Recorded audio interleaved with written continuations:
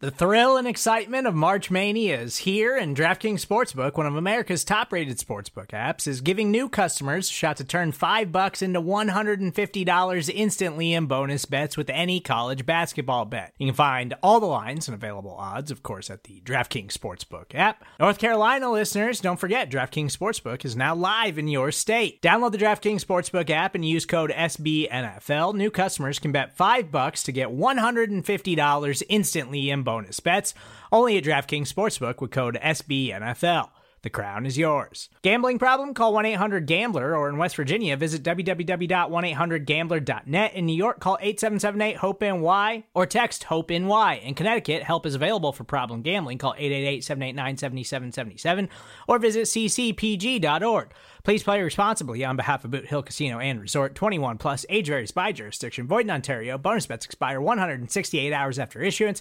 See dkng.com/bball for eligibility, deposit restrictions, terms, and responsible gaming resources.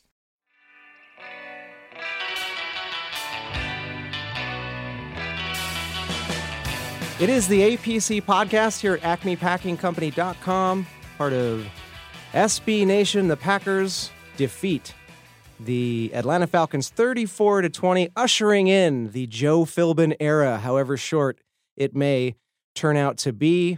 I am Zach Rapport, at Zach Rapport on Twitter, joined by Ben Foldy. Howdy. Howdy.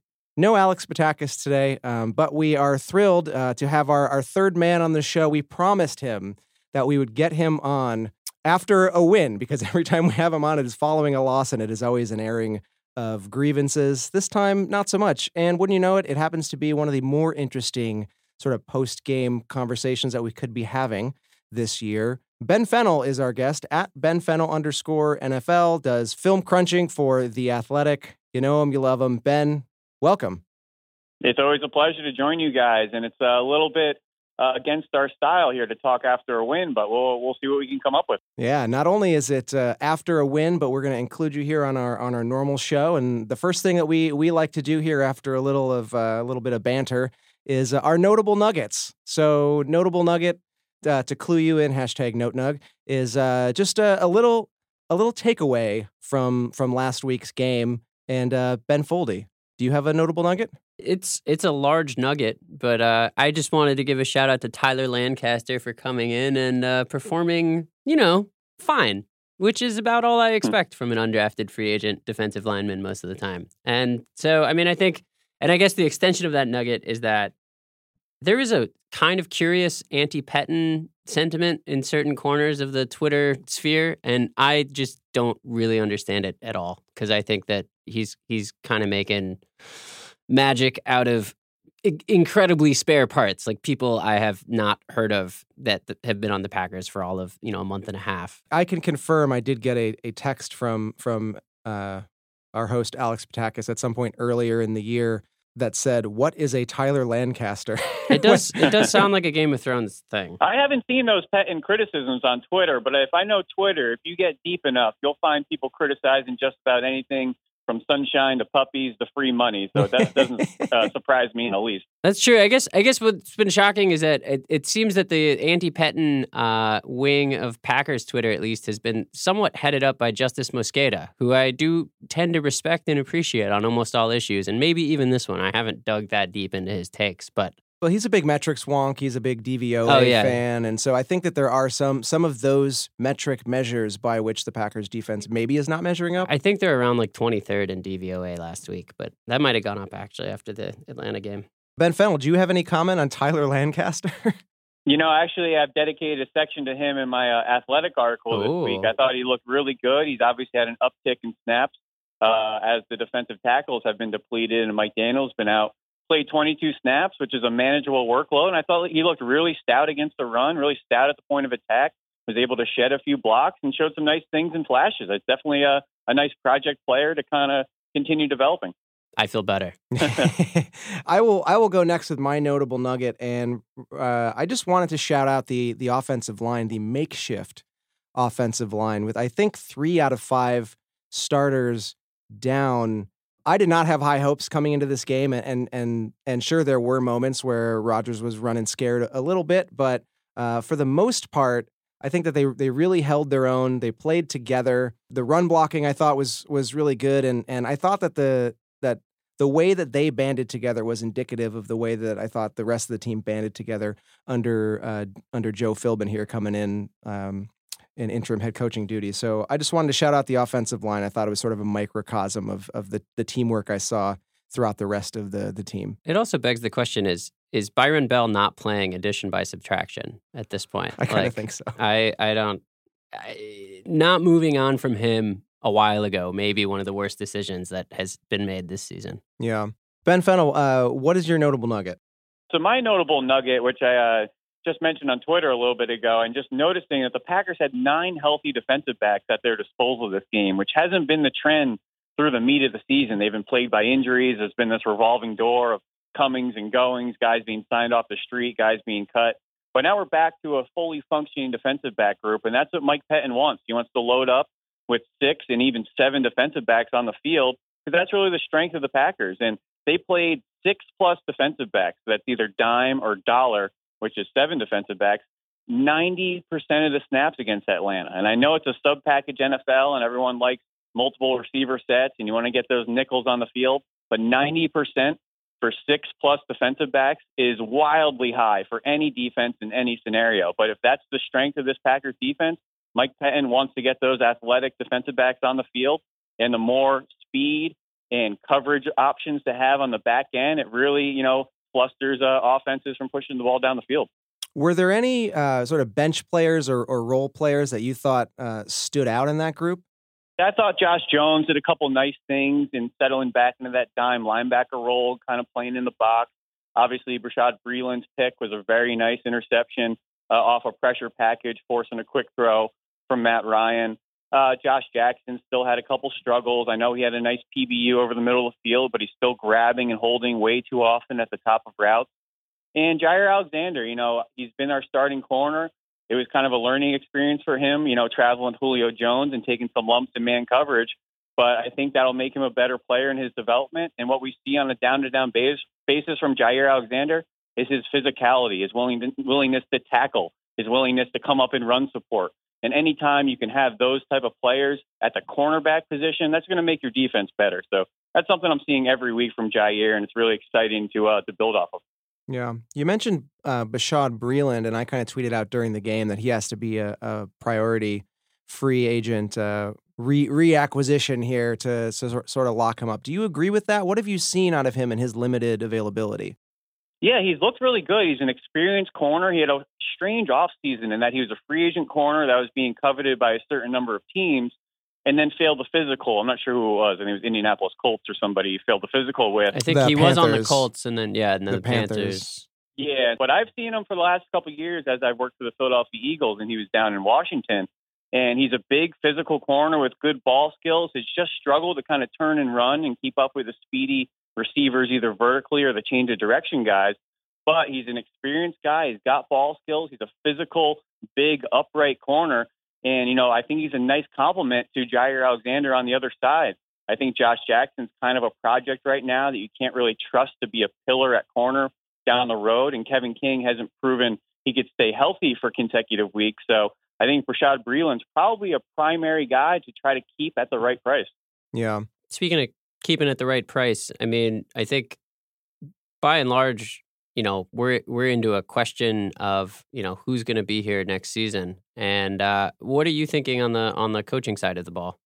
Well, I guess that's not a side of the ball. I think Mike Pettin has deserved every right to stay as the defensive coordinator of the Packers. And the criticism he's received, I don't find it justifying, because they're getting the defense off the field. They've increased their 3-and-out rate. They're obviously leading the NFL in sacks. They're leading the NFL in third down sacks.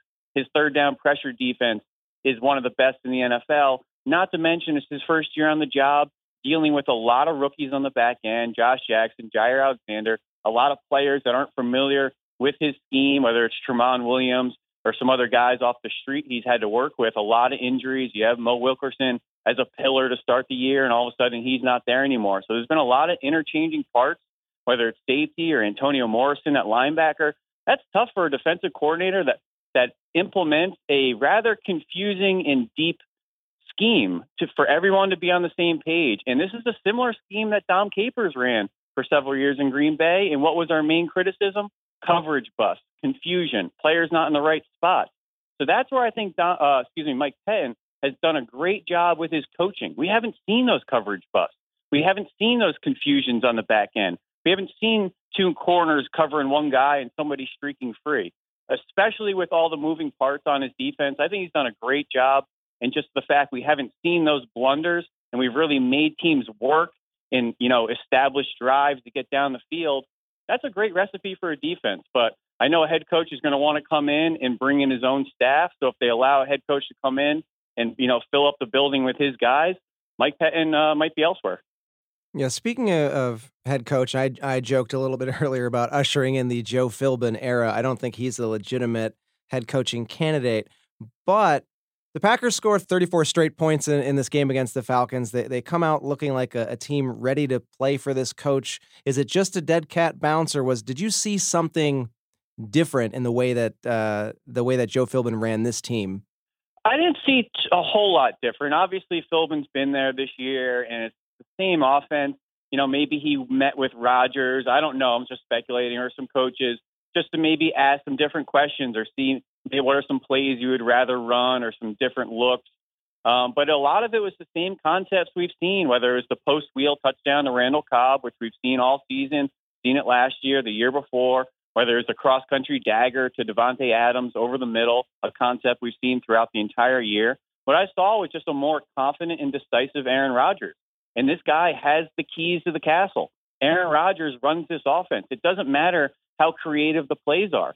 If Aaron Rodgers doesn't execute the plays and get the ball out and make the right reads, the play caller is going to get criticized. The team is going to get criticized. So I just saw a different Aaron Rodgers. I saw a deliberate Aaron Rodgers. I saw Aaron Rodgers that trusted his receiving options. I saw him throw the ball to Jimmy Graham before he turned his head around. That's the quarterback doing his job and expecting other people to do their jobs. So I just saw a much greater trust from the quarterback position. What do you attribute that to? I guess, it could be a couple of things. It could be the self-scouting. Yeah, it could be the self-scouting of Aaron Rodgers to say, I need to play better, and I'm looking at the film, and I didn't do it. Or he could be looking at, hey, I have 3 backup offensive linemen up here. I'm not sitting back in the pocket all day. I'm getting this ball out, and that receiver better hit that break where I need him to, because that ball is going to be there. So it could be a combination of things. Back to the coaching candidate carousel. I know that someone you're a big fan of was let go by the Minnesota Vikings today, and John DeFilippo. And does that still seem like a fit to you? I'm a big fan of DeFilippo. I know him personally. He's a really good guy. I like his coaching style. I like his personality. I think he was kind of the scapegoat up in Minnesota. This has been a bit of an outlier year with Mike Zimmer's defense. Their defense is getting shredded week in and week out, and the offense doesn't seem to be able to keep up. Not to mention the inconsistent play of Kirk Cousins. Yeah. And just like we're talking about Aaron Rodgers' inability to execute the scheme and then Mike McCarthy gets criticized, Kirk Cousins had some wide open receivers last week as well, but John DeFilippo is the one that gets the axe on Monday morning or Tuesday, whenever it was. Mm-hmm. So the quarterback has the keys to the castle and can make those offenses look really good or really archaic. And, if Kirk Cousins isn't performing, people are going to point the finger at the play caller. And, are there some situations for the play caller to improve? Can you go under center in short yardage in certain situations and things like that? Absolutely.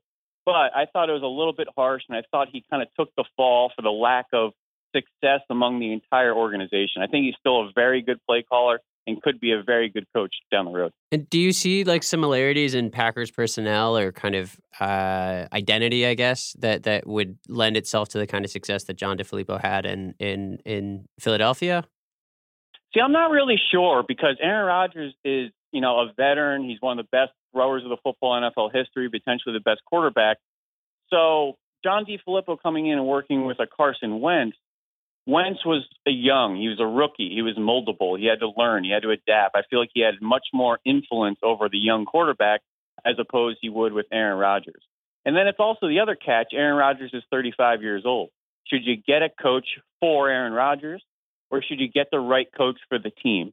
So that's kind of the philosophical challenge the Packers will have in saying, are we preparing in getting somebody to appease Aaron Rodgers that Aaron Rodgers wants to work with, that this coach wants to work with Rodgers? are we getting the right guy for the organization and the team fit? And, we'll obviously figure that out down the road. Andrew Brandt wrote a piece recently for SI, and one of the things that he said was that he thought that there were a number of reasons that Murphy and Gutekunst made the decision to fire Mike McCarthy before the end of the season, and none of them were the reasons that they actually said publicly. And one of the reasons that he sort of postulates in the piece is that they wanted to give the players input, and they only have the players input during the season. So as soon as the season is over, that parking lot is empty and they're out of there. Do you think there's any truth to that? I don't know.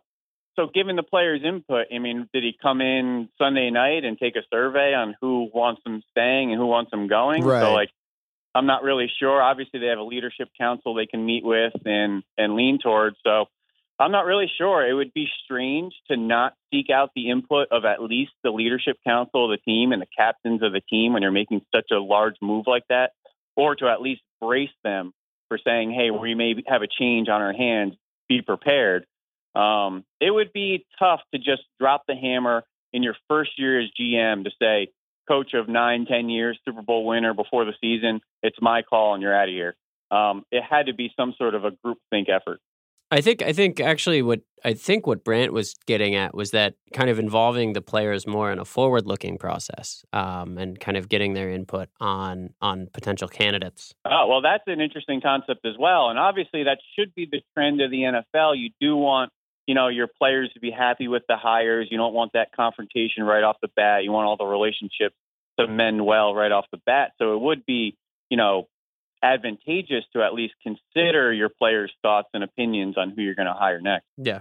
And we've been talking for the last couple of weeks about whether or not you kind of how and why and the parameters in which you include Aaron Rodgers and where, I think looking at Favre as a precedent on how to kind of deal with a potentially larger than the team player in the twilight years of his career and just kind of what do Packers brass have to have in place to kind of prevent a player from, not necessarily.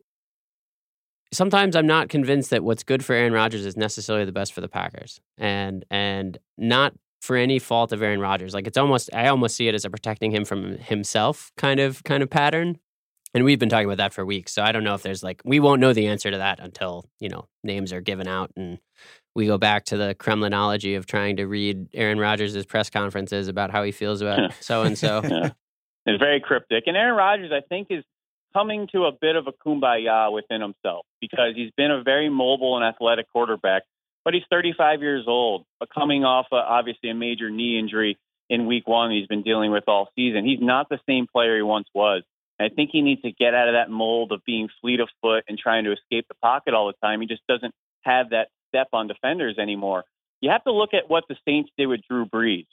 2 years ago, he was 37 years old and he was averaging 40-plus pass attempts a game. And Sean Payton said, wait a minute, we can't have our 35-plus-year-old quarterback dropping back this many times. We can't do it. So they changed philosophies. They bolstered up the offensive line. You got Ramczyk. You got Andres Pete. You got Alvin Kamara. Now, all of a sudden, the past 2 years, the Saints have been averaging 24 dropbacks a game, completely changed the philosophy of the team. And that's what I would love to see this Packers team try to preserve the career of Aaron Rodgers by taking some of the pressure off him as a passer, that he doesn't have to shoulder the entire load of this offense, that we can change philosophies, bolster up the offensive line, maybe work this offense through an Aaron Jones instead of Aaron Rodgers, and preserve the career of 35-year-old Aaron Rodgers. Yeah, and it seems to me that, Aaron Jones is not a big step down from someone like Kareem Hunt or Alvin Kamara or these kind of dual threat, well-balanced running backs that the league is moving towards. It doesn't seem like that big a stretch to kind of put Aaron Jones into that role. You see that explosive trait every time he gets the ball, except Kareem Hunt, Tariq Cohen, Alvin Kamara, Christian McCaffrey, all those rookie backs last year were used differently in their offenses. They were used as dual threat backs. They were featured in the offense. And Aaron Jones wasn't featured, but I felt so strongly he had the ability and just as much the ability as all those other running backs, but they were given the opportunities to use their skill set. And that's the change in focus and philosophy we've seen over the last 5-6 weeks in the Packers, and finally seeing Aaron Jones as a special player He needs to be given opportunities to use that skill set and to be special. Just look at how these running backs are deployed across the NFL. We have a special running back. You got to use them.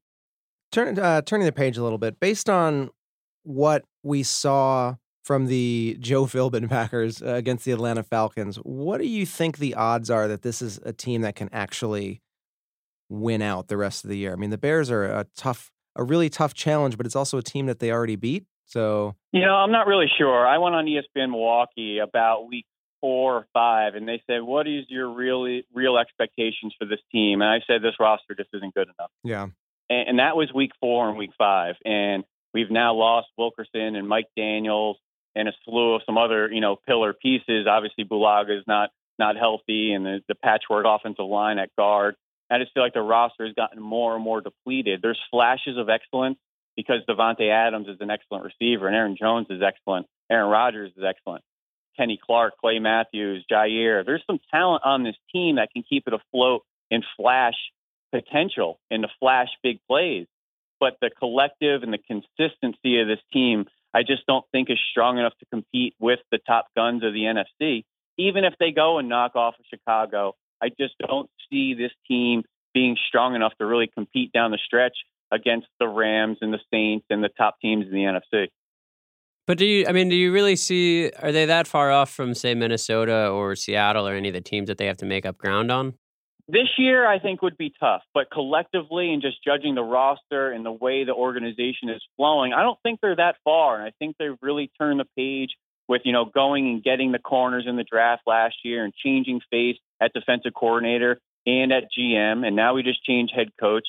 I see the tides turning with the Packers. I just think it's more of a 18-month type of process to really change the script and get a new culture into that building. So I'd like to see one more draft and to see what they can do with those 2 first-round picks, to see how Gutekunst can maybe be aggressive in free agency once again, and maybe learning from his mistakes. Maybe the Mercedes Lewis and the Jimmy Grahams and the Wilkerson signings didn't work out as you had hoped.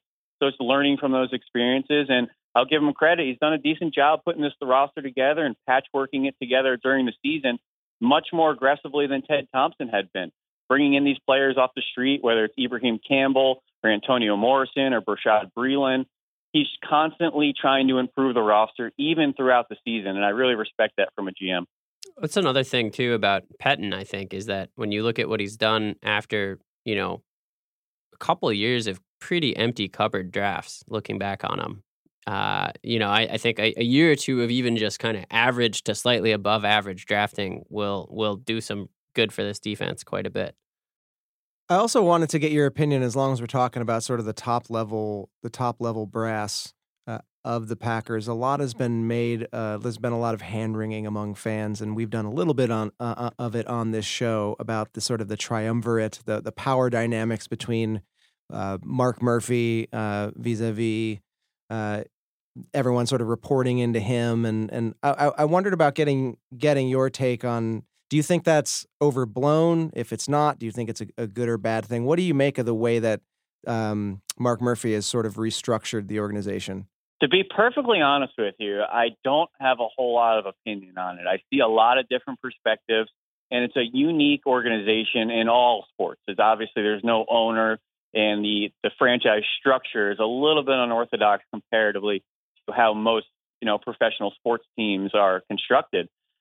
So it's easy to poke holes and to kind of look at it with an odd eye and say, what's going on with this team president kind of calling the shots? And it's interesting, and I look at it from afar, but I'm not really there on the day-to-day to know exactly what he's delegated and what responsibility he allows or gives out throughout the building, or how much he puts on himself to be the decision maker at the top of the organization. I know it's a unique situation up in Green Bay, but I don't have a whole lot of personal insight or opinion as to, if it's the right way to go, the wrong way to go, or who he's giving responsibility to or not.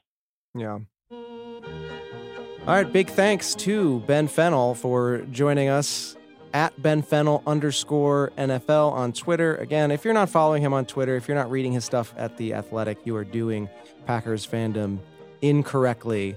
I would say. Always fills our head with knowledge. We are going to be back a little bit later in the week to preview the Bears game.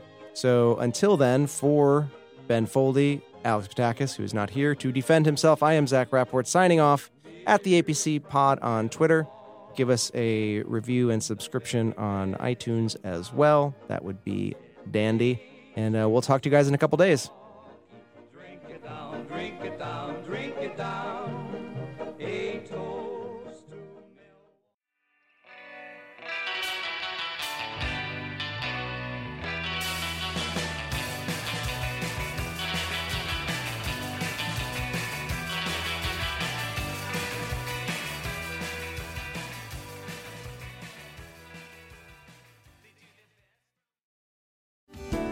Hello, I'm Spencer Hall from SB Nation, and I want to tell you about my new show, It Seemed Smart. It Seemed Smart is a show about people doing things that, for some reason or another, seem smart at the time. Those things might include doing a little cocaine and driving a bike up a mountain. Or, I don't know, maybe racing 100 miles per hour across the country in the middle of the night with no one's permission. Or even stealing a bat from an umpire's room in a Major League Baseball park. Check it out, and if you like it, tell a friend. I'm Spencer Hall. Don't do anything smart.